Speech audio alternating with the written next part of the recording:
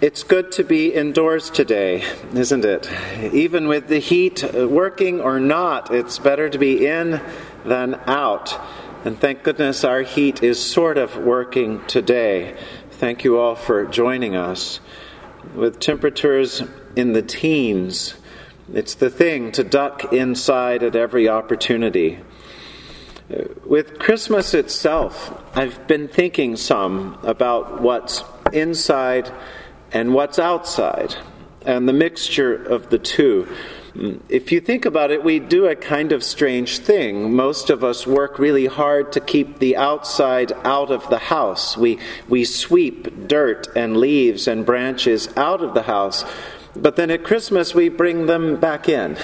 We bring trees and garlands and loose greens and berries and all sorts of things. What was outside is brought in for special reason, for special celebration.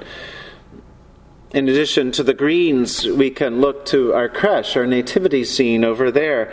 And again, what was outdoors is brought in. There's a camel and a few sheep. There's, of course, the ox and the donkey. The shepherds are there. The wise men have arrived a little bit early, if we want to be strict and say they only get to the creche on January 6th for Epiphany. But they're there nonetheless, joining the party. Bringing things from outside in really is at the heart of Christmas, if you think about it, because that's what God has been doing since the very beginning of creation.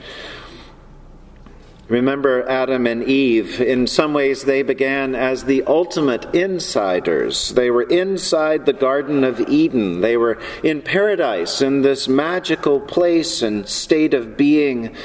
But their curiosity or something got the best of them.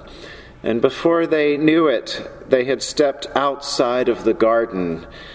It's as though they'd lost their way. They forgot who they were, or they forgot where they lived. And so God began a plan to bring them and us, their children, back inside, back to the garden.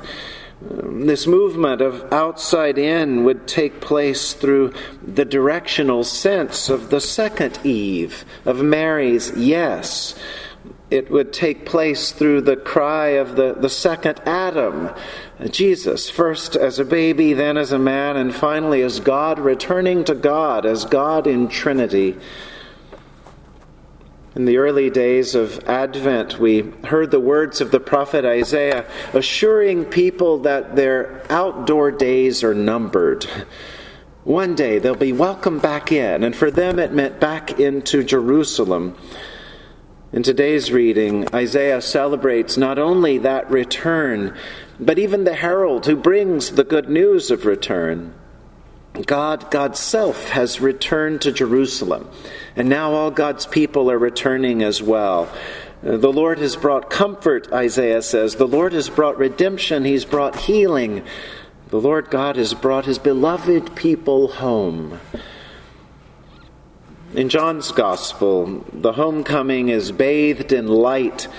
Even when Adam and Eve first stepped into darkness, the light was there, John tells us. The light was there at the beginning, already shining, even though they couldn't quite make it out.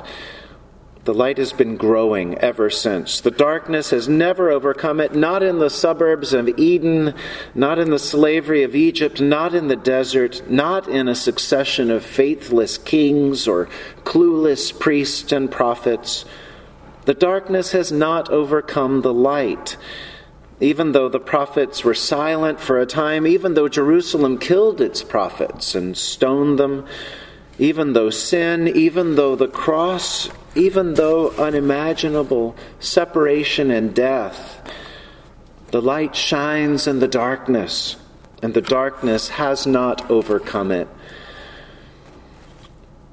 Finally, in order to bring everything outside inside again, God himself goes outside the bounds of everything.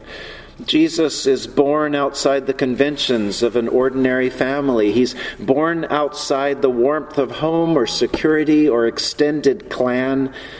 Soon after his birth, Mary and Joseph take him even further. And before long, King Herod begins his effort to kill all the outsiders, to try to keep out the light, to try to keep out the life of God in the world. But in Jesus, God brings the outside in. Again, the words of John, he came to his own house, his own home, and his own people received him not. But to all who received him, who believed in his name, he gave power to become children of God, who were born not of blood, nor of the will of the flesh, nor of the will of man, but of God. And the Word became flesh and dwelt among us, full of grace and truth.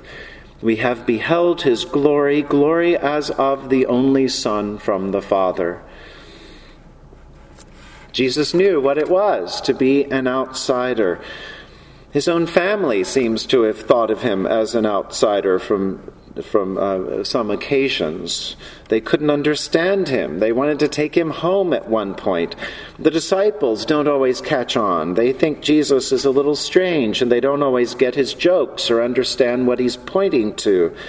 The religious authorities find him threatening and are in the middle of a scheme to have him killed.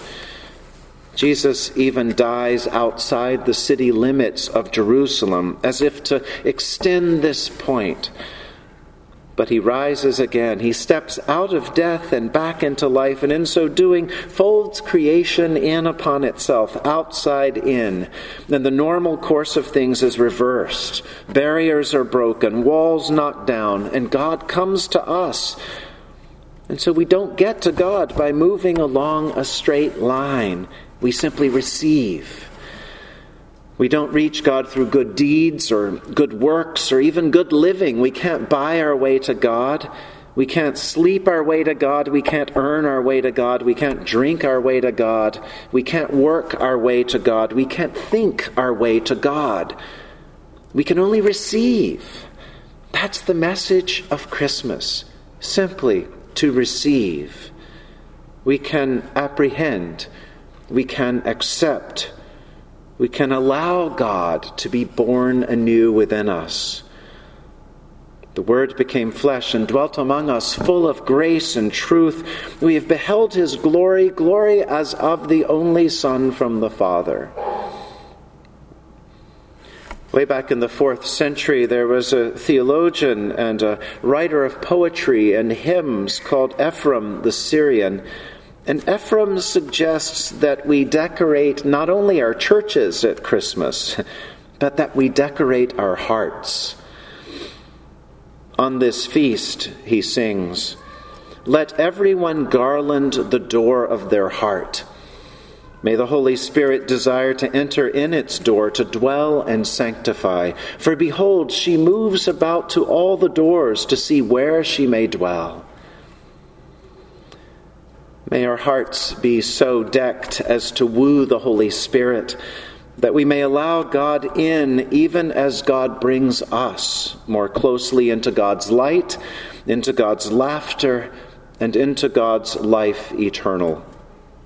In the name of the Father, and of the Son, and of the Holy Spirit. Amen.